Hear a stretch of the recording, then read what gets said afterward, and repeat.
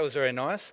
You obviously don't know me, so thanks for that. Thanks also for identifying my place of origin. I've been asked tonight in brief succession whether I'm from New Zealand, whether I'm from South Africa, but no, indeed it is from the former prison colony of Australia that I hark. And it's great to be here and to have unshackled myself to be able to speak to you. We've actually been over here in the UK for getting on near 4 years now, my wife and I. We've doubled ourselves while we've been here in 3 years. We have with Grace and Jonathan, as you said, and it's an absolute pleasure for me to be a part of this ministry of the Zacharias Trust and the Oxford Centre of Christian Apologetics. Spent most of my working life as a lawyer in the exciting area of commercial law and then later constitutional law in Australia. A couple of years as a teacher as well, teaching religious education. But the last couple of years, what I do is I spend most of my time in largely unchurched settings at universities, workplaces, pubs, speaking to people about the Christian faith and giving them an opportunity to throw all their tough questions at me. And as you can imagine, that's a job that requires lots of prayer. But it's also immensely fun. And from time to time, I get the pleasure of visiting churches as well and just having conversation and doing talks with Christians, strengthening each other as we chat together. Tonight, you're right, that is the topic that I at least have planned, is to talk on science and faith. As you know, when it comes to being able to talk about our Christian faith with other people, it's not uncommon for those who may have had little experience with the Christian faith or may be, either interested or wanting to challenge to throw up some tricky questions. And put up your hand if you've ever faced a question from someone that relates to the issue of science and belief in God. Okay, wow, quite a lot of people. It is one of those ones that comes up from time to time. And so I want to talk about whether or not science does, in fact, has somehow done away with belief in God, has somehow buried God. You might be happy to know that my view is that it hasn't. I just thought I'd get that out of the way. But I want to explain why, and the idea is to pass on some practical ideas so that hopefully by the end of tonight you can go away with a few ideas, a few things that you could say if you got into a conversation about science and Christian faith. Does that sound fun? Great. All right. I'm going to pray too. Lord, I just pray for your enabling and anointing of tonight. I just pray that everything that's done and said is done for you and for your glory. And I just pray that you'd help each one of us, wherever we're at, in our relationship with you or just thinking about you, to really go deep in our thinking, to think through these important issues that have such a profound implications for our life, this life and the life to come. So we thank you for this time. In your Son's name, amen. So you had Sharon here last week, right?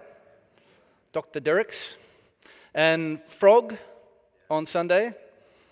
You're going to remember if you had Frog with a name like that, surely. So Frog was here. Did Frog at all tell you about a story about a man who thought he was dead? Does that ring any bells? Okay, I can't believe that he didn't. All right, I'm going to tell you this story because it relates a little bit to this whole question of Christian faith and the rationality of Christian faith. There was a man who thought he was dead. As you can imagine, this was very difficult for his family, very troubling. So they tried to convince him that he wasn't dead, but they couldn't convince him.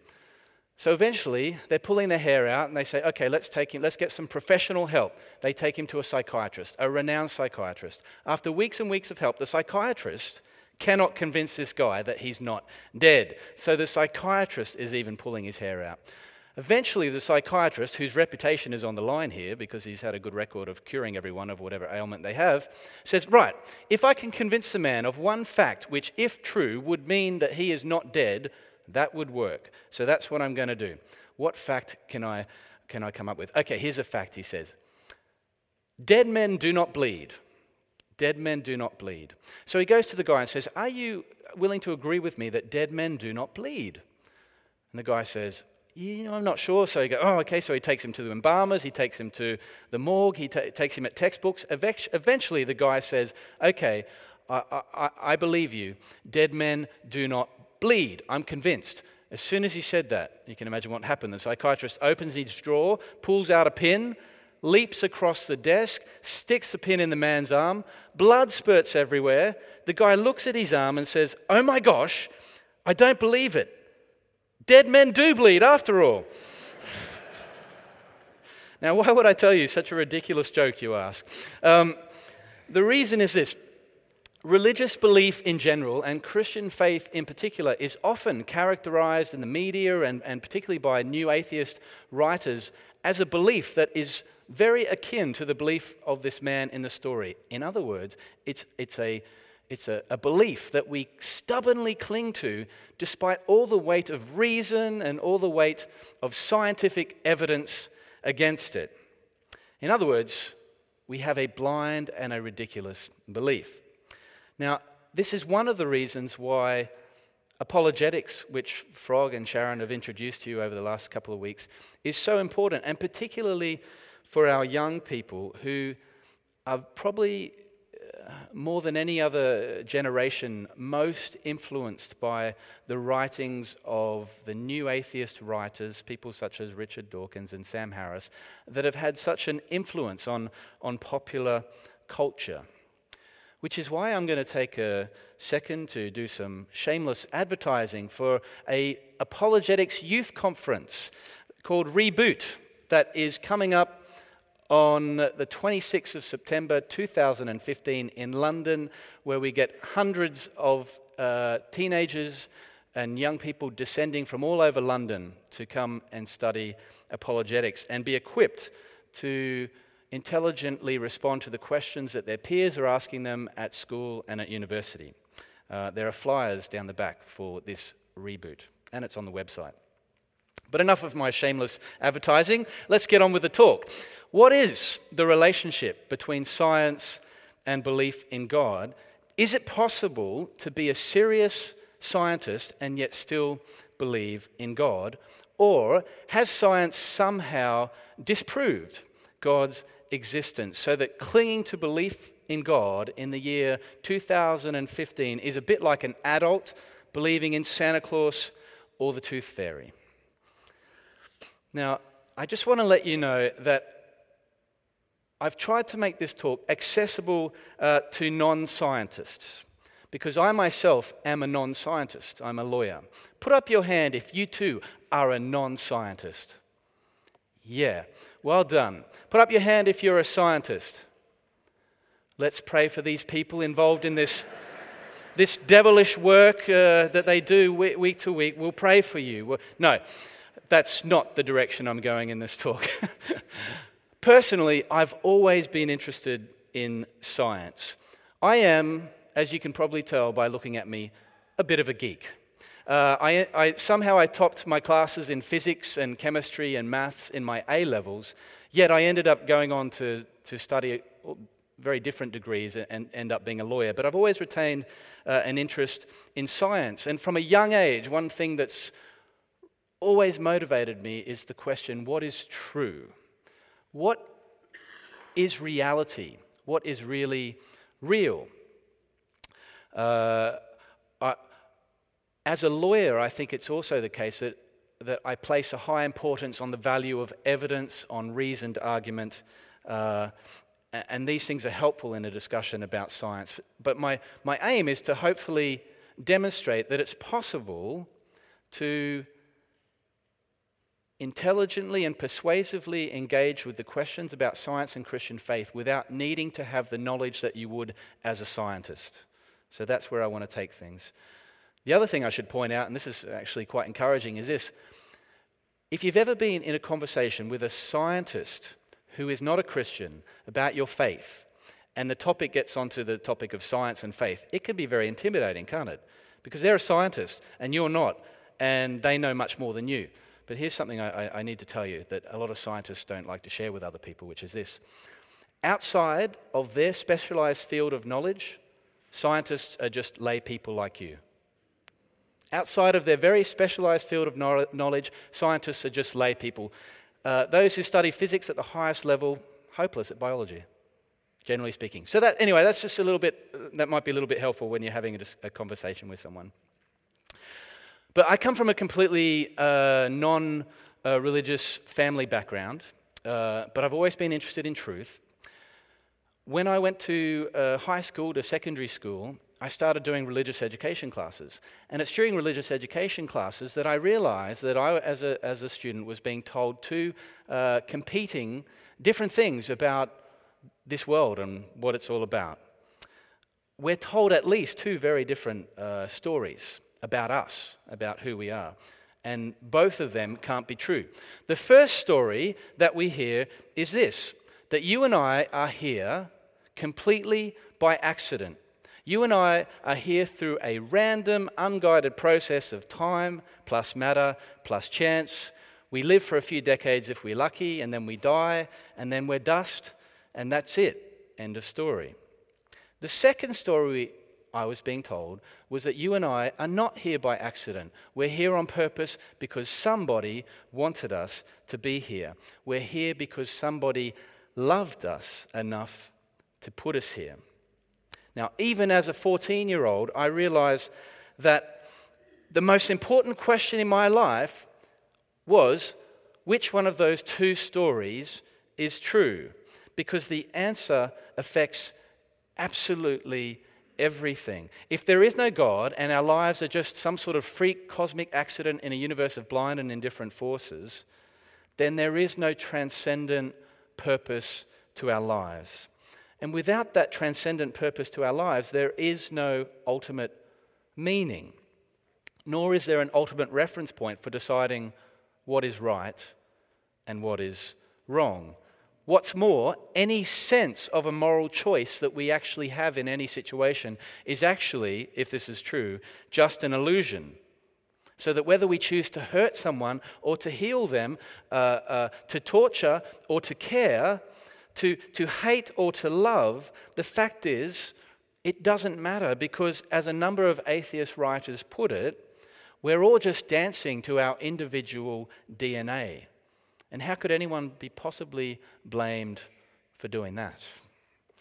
But if there is a God, it changes everything. It means that we're not all here by accident. It means that life is sacred, it's full of meaning and purpose and dignity, and it means that our choices in this life really do matter, both now and for eternity. So it's a big question. Has science buried God? Does science explain everything? Well, science hasn't buried God. What I plan to do is to tell you this. I'm going to give you three reasons why I think it is, three simple reasons why I think it is that science has not buried God. And then I'm going to give you three ways in which I think science actually points to God. So 3 reasons why science has not buried God, and 3 ways in which science actually does point to God. Now, the first reason I would like to give you for why I think science has not buried God is this. Many world-class, it's a fairly obvious fact, but many world-class scientists are in fact Christians. Many. I remember sitting in one of my classes at university with Professor John Lennox, Professor of Mathematics at Oxford and philosopher of religion, who just casually mentioned that there are about 14 members on the physics faculty who believe in God and go to church. And I just realized, hold on a sec, that's a lot of people.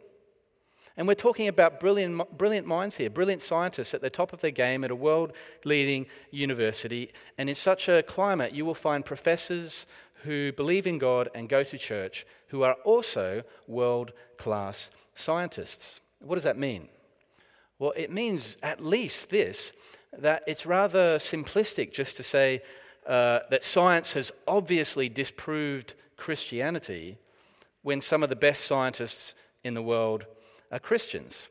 We're talking about people who are much smarter than most of us here, or at least me.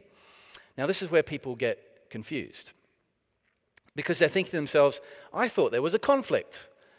And the reason that you might be confused, is because there is a conflict. But the conflict is not between science and faith in God. The conflict is happening at a worldview level. Let me try to explain it like this. You can have an atheist who is a scientist who can be doing brilliant, world-class, cutting-edge science. You can have a Christian who is a scientist who is doing world-class, cutting-edge science. In other words, there's no inherent conflict between the Christian worldview and science, or even atheism worldview and science, in terms of being able to do great science. The conflict doesn't lie at the area of the practice of science. Where does the conflict lie? It lies at the area of worldview.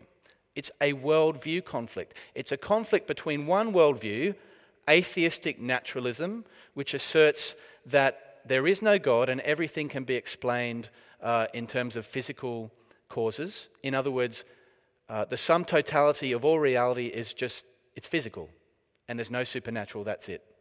Atheistic naturalism, purely physical universe, no supernatural, no God. That's one worldview. Another worldview, a theistic worldview, there's a God who created this. So there is a conflict between the atheistic naturalistic worldview and a theistic belief in God worldview. But there's no conflict at the science level. Does that make sense? Conflict up here, no conflict between the Christian worldview and science. So that's just the first reason why, obviously, science hasn't buried God or hasn't somehow done away with God. The second reason I want to give is this, that the practice of science actually makes more sense if the universe is created than it does if everything is here by chance. Why would I say something like that?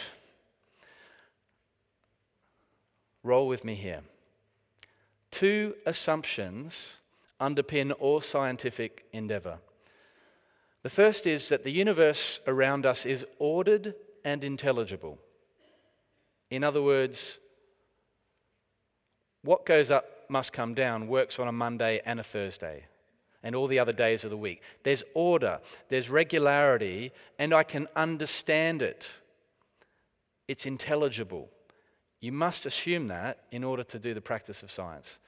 So, assumes one, the universe is ordered and intelligible. The second assumption is this. You have to assume that what your brain is telling you about the world around you is true. You have to assume that you really are sitting there listening to an Australian talk to you at the moment. You have to assume that what your brain is telling you is actually true. You can't get off the ground unless you assume that. So two assumptions. The world around us is ordered and intelligible, and our brains are ordered and intelligent. Now, I know that's more of a stretch for some people than others, but yes, my sister, for example. But anyway, I've got to assume that. Now, think of this.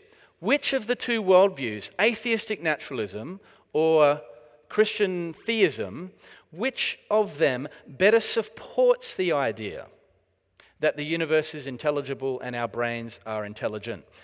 The first one, the one which states that we are here through as a result of a random and unguided process, of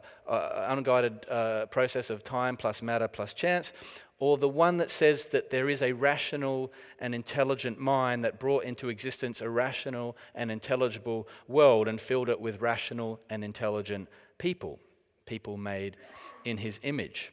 I say it's the second one.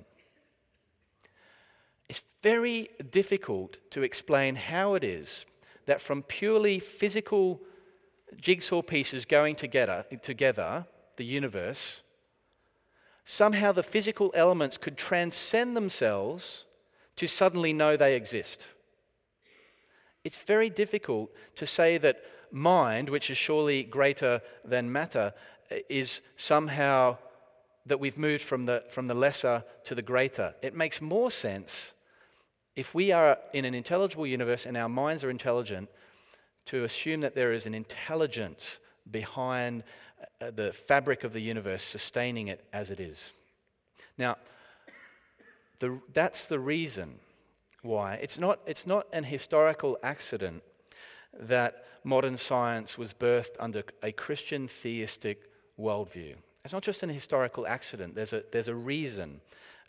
Science, the practice of science, flows from Christian understandings of the universe, which is why when you look at people like Copernicus and Galileo and Kepler and Newton and Boyle and Pascal, these were scientists who believed that science was possible because the universe is intelligible and because there is an intelligible mind which created it with order and design.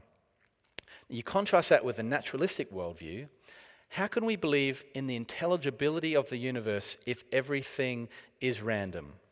Someone once put it something like this: if our brains are nothing more than a random collocation of atoms resulting from a freak combination of time plus matter plus chance, how can we be sure that any of the conclusions that it comes to are true? The practice of science, the assumptions which are required to do science, make far more sense under a Christian theistic worldview. The third reason I'd like to give for why it is that science hasn't somehow just done away with God is this. It's that science has limitations. Science has limitations, and good scientists know the limitations of science. Science is wonderful. Science is amazing. I was just chatting to one of you guys here who's involved in science, looking at finding vaccines for different diseases and stuff. Science is wonderful in terms of what we can discover and learn about the universe. But it also has its limitations. For example, science can tell us the exact physical and chemical composition of a man and a woman, but it cannot tell you whether this man is in love with that woman. It might tell you some stuff about biology and all sorts of stuff and pheromones, but it cannot. There's no experiment you can do to determine if there's love there. Yet you would say that love is one of the most important things in life, yes? It's beyond the remit of science. Science cannot speak meaningfully about something as important as love. Likewise, science can demonstrate many useful things, but it cannot, for example, prove or disprove the existence of God. If it could, I wouldn't be here talking to you, because we would all know, and everyone in the world would know, the answer. The science is limited in that respect. Science can tell you the what of life, but it can't tell you the why. Let me try to give an example. Is there anyone here who's good at mechanics, motor cars, fixing engines and stuff like that? Anyone who's pretty good at tinkering with engines? Anyone? One man. Well done, sir. Well, it's a lost art in today's age, let me tell you. Now, let's say I was to give you an engine of a car and lots of money and time. Do you think in 20 years you could sort of work out what each of the parts in the car do and how the engine works? Yes, I think you could too. I have confidence in you. Now, having spent 20 years or whatever it takes to work out how all the different components in an engine work, would you have disproved the existence of, say, Henry Ford? What do you think? No. Why not? Well, you've only increased your knowledge about the design of the car. That doesn't mean that no designer exists. Similarly, if I gave someone a computer, an iPhone, and said, just, here's 20 years and lots of money, and you were quite technical, I think you could figure out how all the different parts work, but you wouldn't at the end have disproved the existence of, say, Steve Jobs. This is where the confusion comes in. It's to confuse mechanism with agency. Science is great at figuring out how all the different components of the universe work, from stars and solar systems to quasars and quarks, but that doesn't prove or disprove the existence of a designer behind it. It can explain the what, but not the why. Does that make sense? So there are 3 reasons I've given for why science hasn't done away with belief in God. Reason number one, there's no conflict. Many world-class Christians are scientists. Reason number two, the practice of science actually makes more sense if the universe is underpinned by a rational intelligence than it does if it's just random and unguided. And reason number three, science has limitations. And so it cannot, by its very nature of what it does, prove or disprove the existence of God, of a designer of the universe that it can study and learn about. So that's the negative side of things. Now I want to go into the positive now and talk about three ways in which I think science actually points to the existence of a creator God. The first way or clue I'd like to look at is to look at the origin of the universe. So the greatest question in philosophy is arguably, why is there something rather than nothing? Have you ever tried to imagine what this universe would be like if it wasn't?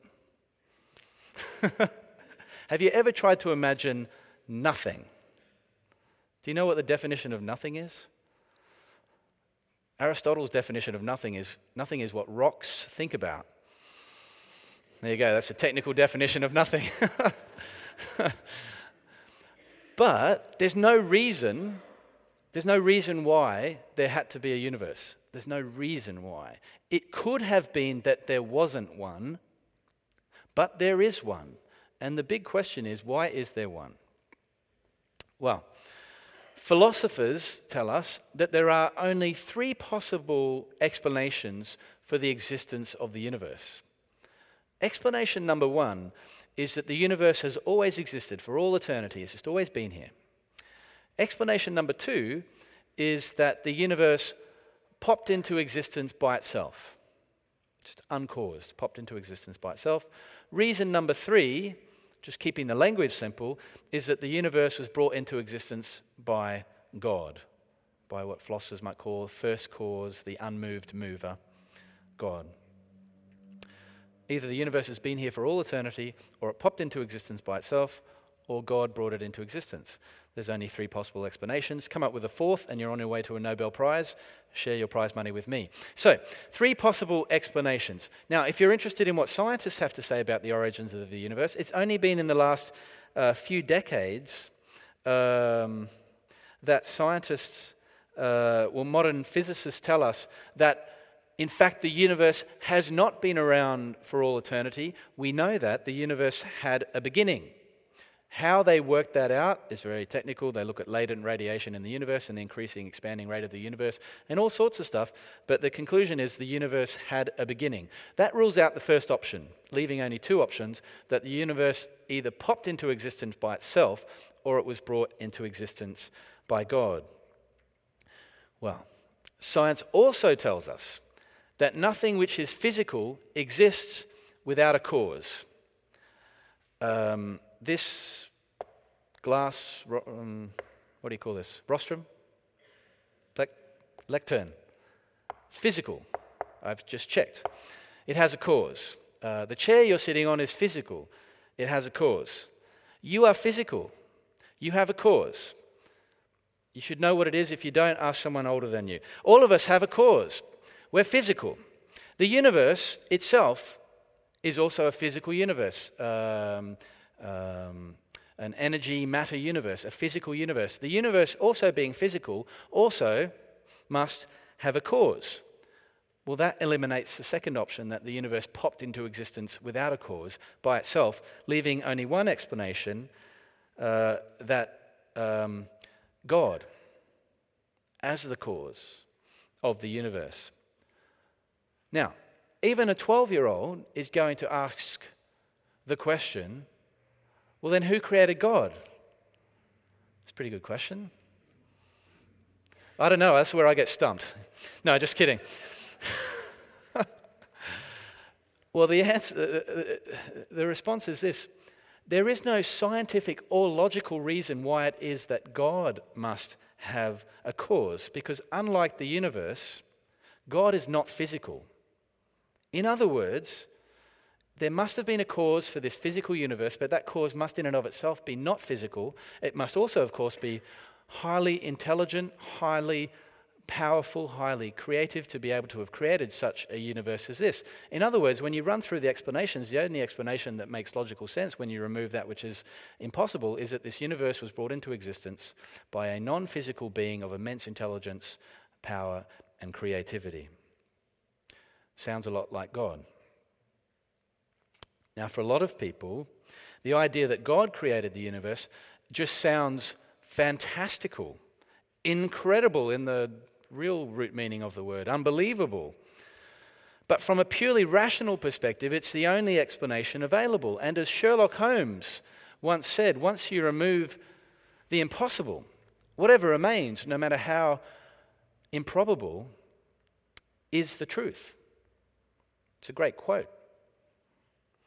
So that is one way. This argument is called the cosmological argument. This is one way in which science actually points to the existence. Modern science actually points to the existence of a creator, designer, God. Well, the second way in which science actually points to the existence of a creator God is this. It's known as the what scientists call the fine-tuning of the universe. This universe is fine-tuned. Everything in it is fine-tuned. You can turn to the person next to you if you want and say, "You, my friend, are finely tuned." There is a fine-tunedness. It depends how well you like them and how well you know them, or how well you want to get to know them. Anyway, stop distracting yourselves. Modern physicists tell us that they have discovered, again, this is just the last few decades. This is taking advantage of what modern science has to say. Scientists have discovered that the universe, right from the very beginning, right at the very beginning, was finely tuned for life. What do they mean by that? Let me illustrate by example. For example, scientists tell us that if the force, this is just modern physicists, not necessarily Christians or anything like that, but they say if the force of the Big Bang at the beginning of the universe had been any greater or any lesser by a factor of 1 over 10 to the power of 60, then the universe, if it had been greater by that fraction, would have expanded too much, and everything would be too disparate, and we wouldn't have any life at all. Not just no human life, not any life of even the most primitive level. If the force of the Big Bang had been any less by a fraction of 1 over 10 by the power of 60, then the universe would have quickly collapsed in on itself and we would again have no life. But they tell us that actually the force of the Big Bang was exactly right. Within that very small margin, it was exactly right. The precision, when I talk about a small margin, which they're talking about here, is absolutely astounding. 1 over 10 to the power of 60 is a fraction of 1 over 1 and 60 zeros after it. When you start getting a fraction so small, mathematicians start talking about mathematical impossibility. Now, this is just one of quite a few, 40, 50, they're discovering more of these constants that independently had to be exactly of this certain magnitude in size or power, otherwise the universe would be incapable of producing even the most primitive forms of life, let alone life so amazing and wonderful and complex as us. Again, for example, gravity, if it had been any greater or any lesser in magnitude by 1 over 10 to the power of 40, no life. But it wasn't. It was just right. If the ratio of electrons to protons in the universe had been any different by 1 over 10 to the power of 37, no life. But again, it was just right. If dark energy, if you're interested in what that is, it's what causes the universe to expand at an increasingly faster rate. If it had been any greater or lesser by 1 over 10 to the power of 120, we would have no life. Now, the thing is, you only need one of these constants, just one, to be off by the very, very smallest of margins, and we would have no life. And yet, in each and every case, each of them were precisely what was required in order for there to be life. Now, the other amazing thing that physicists tell us is that there is no reason at all, no logical or scientific reason why any of these constants had to be finely tuned for life. They just are. The significance of these scientific discoveries is this. This is the big take-home point. If the universe is, in fact, unguided, if there is no God, it means that each of these constants had to be exactly right just by chance. But for them to be right just by chance, as we know, given the numbers, well, what is the chance that they'd be right? Well, the answer is mathematical. What is the chance that they would be just right each and every time if they're unguided, if there's no God? The chance is mathematical impossibility. Times mathematical impossibility. Times mathematical impossibility. Times mathematical impossibility for each and every one of these scientific constants, which is just right. In other words, it's mathematically impossible that the universe just happened to come into existence, fine-tuned for life, by chance. That's very persuasive and powerful evidence pointing to the existence of God. If you're in a conversation with someone, and you might ask, what do you think, just off the top of your head, is the chance that there is a God? They might say, I don't know, 50%, 30%. If you're dealing with a skeptic, they might say 1%, 0.1%, 0.001%. You can say, well, that's interesting. Have a look at the scientific facts here. The chance that there is no God is 0.00000, mathematical impossibility times mathematical impossibility. The thing to bear in mind here is this, that this is not just Christians coming up with these numbers in order to try to point to the existence of God. It's secular scientists, and it's readily admitted that there's no reason things had to be this way. This is why someone like the physicist and atheist Sir Fred Hoyle has said, as an atheist, just a common sense interpretation of the facts would suggest that a super intellect has monkeyed with the physics. That's from an atheist physicist. A common sense interpretation of the facts would suggest that a super intellect has monkeyed with the physics. So that's the fine-tuning of the universe. Something we didn't know about, say, 60 years ago. Now, the third way in which I think science and what we learn from science helps point to the existence of God is simply this. It's the overwhelming impression of order and design in the universe. Now, on one level, at the basic level, you don't need to be a scientist to just observe the overwhelming impression of order and design in the universe. You take something as simple as the human hand. Just hold your hand up to your face and just have a look at your hand and just observe it doing what it can do. Have a look at the hand of the person next to you. If you like them, hold their hand. I'm just joking. Just joking. All right.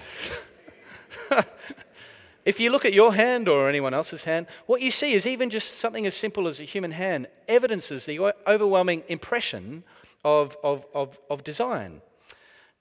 That works whether you're looking at the anatomical level, whether you're looking at the macroscopic level, whether you're looking at the telescopic level, whether you're looking at the microscopic level. At all these levels of life, we see over and over again the wondrous impression of design. Whether it's some beautifully looking galaxy in some place billions of light years away, or whether it's the tiniest things that you can see through an electronic microscope. These things are amazing. So the argument then is really quite simple. It's actually been around for a while. The argument goes like this. If you're walking in a forest and suddenly you come across roses which are neatly ordered in a row, and then daisies, and then petunias, and what other obvious flower that quickly comes to my mind, and they're all ordered and geometrically spaced, etc. You see the garden, you just rationally infer a who? A gardener, exactly. Similarly, given that the world evidences an overwhelming impression of design and order, is it not rational just to infer the existence of an orderer or a designer behind it? Paul Davies, a British astrophysicist, states that for him, there's powerful evidence from his field of science, as a scientist, there's powerful evidence that there is something going on behind it all. In his words, the impression of design is overwhelming. Similarly, if you were to continue your country jaunt through the forest and you were to get out into a field and then you will come across an encyclopedia laying on the ground, would it be rational to infer that, there's this encyclopedia? It's probably here because a nearby paper factory exploded in a nearby town, and the paper and the ink and the glue kind of all bound in the air and sort of landed like this. Would you infer that? Hopefully not. Now, why would you not infer that? Well, I think at least one reason is this. When you pick up an encyclopedia, you see information. Lots and lots of complex information. It is rational when you see information to infer an intelligence behind the information. Similarly, if I was to slice a bit of Mike's arm and bring it up and put it under, I won't do that, and I'll put it under an electronic microscope, and we were able to look at his DNA, what you would see there is that DNA contains more intelligent information than rooms and rooms and rooms full of encyclopedias. Is it not rational to infer intelligence behind that information as well? Antony Flew, who was a professor of philosophy, he wrote, "It now seems to me that the findings of more than 50 years of scientific DNA research have provided materials for a new and enormously powerful argument to design." So you can see here that far from science having somehow disproved God, as is sometimes misrepresented in the media or at the popular level, conversations at the pub, school classrooms, television programs, at the popular level, it's sometimes misrepresented, that science has just somehow disproved the existence of God. At the highest levels of academia, people don't say that so casually as if it's an obvious fact. It's not. Quite the opposite. Science, actually, particularly modern science of the last few decades and all that we've been able to look at in terms of the origin of the universe, the fine-tuning of the universe, and DNA research provides us with enormous clues that point towards the existence of a creator God. Now that's why, one of the reasons why Antony Flew, who I quoted a moment ago, Antony Flew was the world's leading academic atheist when he was alive. If you studied in academic circles the arguments for and against the existence of God, you would know Antony Flew, foremost academic atheist. It's these reasons, these scientific reasons, the evidence are the reasons for why he converted from being perhaps the world's foremost academic atheist to a believer in God, and he admitted that he changed his mind in light of the evidence.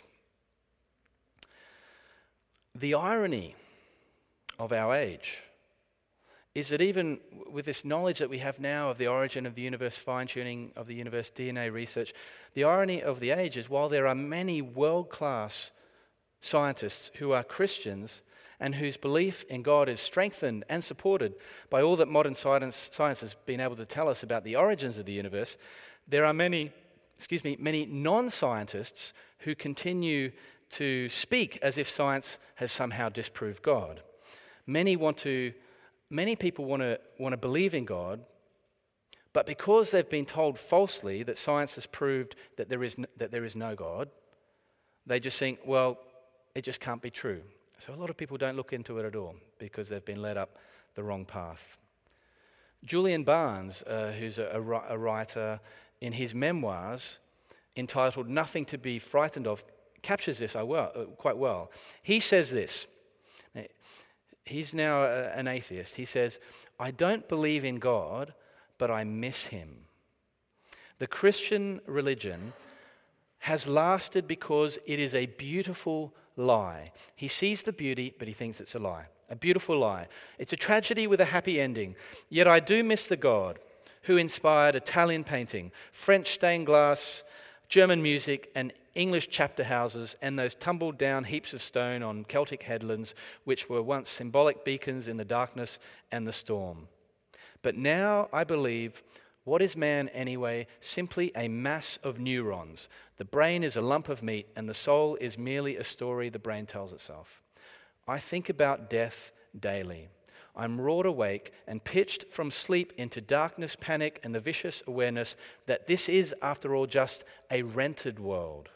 Awake and alone, I'm utterly alone, beating my fist on the pillow and shouting, "Oh no, oh no, oh no," in an endless wail. Oh no, oh no, oh no. Where does the pathos, where does the strength of feeling come from? It's the conflict between his head and his heart. It's the agony of the heart crying out in protest against the cynicism of the head, which says that all this talk about God and heaven is just superstition and fairy tales, because that's what so-called intelligent people have told me. But our hearts are a clue to the deeper realities of life, I think, and our hearts still speak to us. And they tell us something. They tell each and every one of us, because we're made in the image of God, they tell us this, that there must be some overarching meaning to this existence. Our hearts tell us, we know, that we are more than merely meat and chemicals. We know we really do have a soul. And sometimes our hearts are smarter than our heads. Can we really believe that all we are is just meat and chemicals? If that's true, and our physical brains really are just simply a product of blind, indifferent chance, then why should we believe anything they tell us, including that we are just products of blind, indifferent chance? When you compare atheism to Christianity, you see that the atheistic, naturalistic worldview is intellectually inferior. It's far too reductionistic.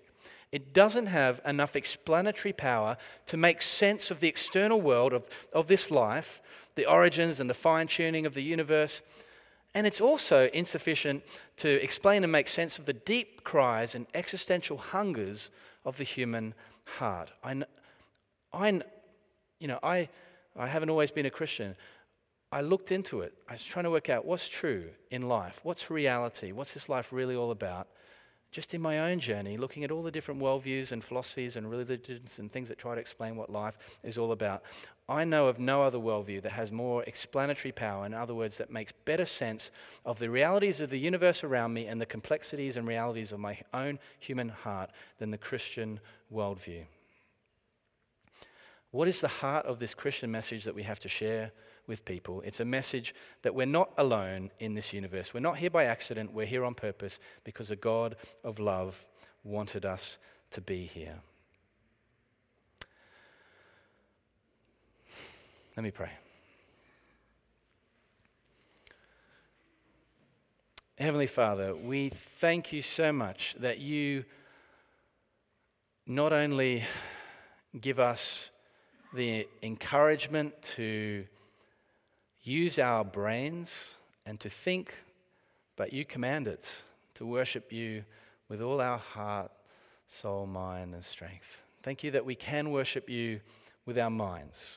Thank you that we can go deep on the deep questions of life, including the academic and the intellectual questions. Father, we feel when it comes to sharing you in a world where there is a lot of misunderstanding, where there is a lot of challenge to the Christian worldview and to your existence. We feel at such a time as this, who is possibly worthy, who is possibly able, who is possibly up for this challenge? But I thank you that in you we have strength, and I pray that for each and every one of us, that you would strengthen us and equip us and to be more prepared to be able to deal with the tough questions. I pray from now and the Q&A that we're about to have, Lord, that each and every person would be able to take something away that would be useful, that would help them in their journey and their own strengthening their own faith and in conversations with others. And also I pray if there's anyone here who may have thought, I think it's beautiful, the idea of God dying in my place, Jesus living the life that I should have lived, dying the death that I deserve to die, giving his life for me, that it's beautiful, but they just thought, I just can't be true because of science. Lord, I pray, would you speak to them and bring them home? In your name, amen.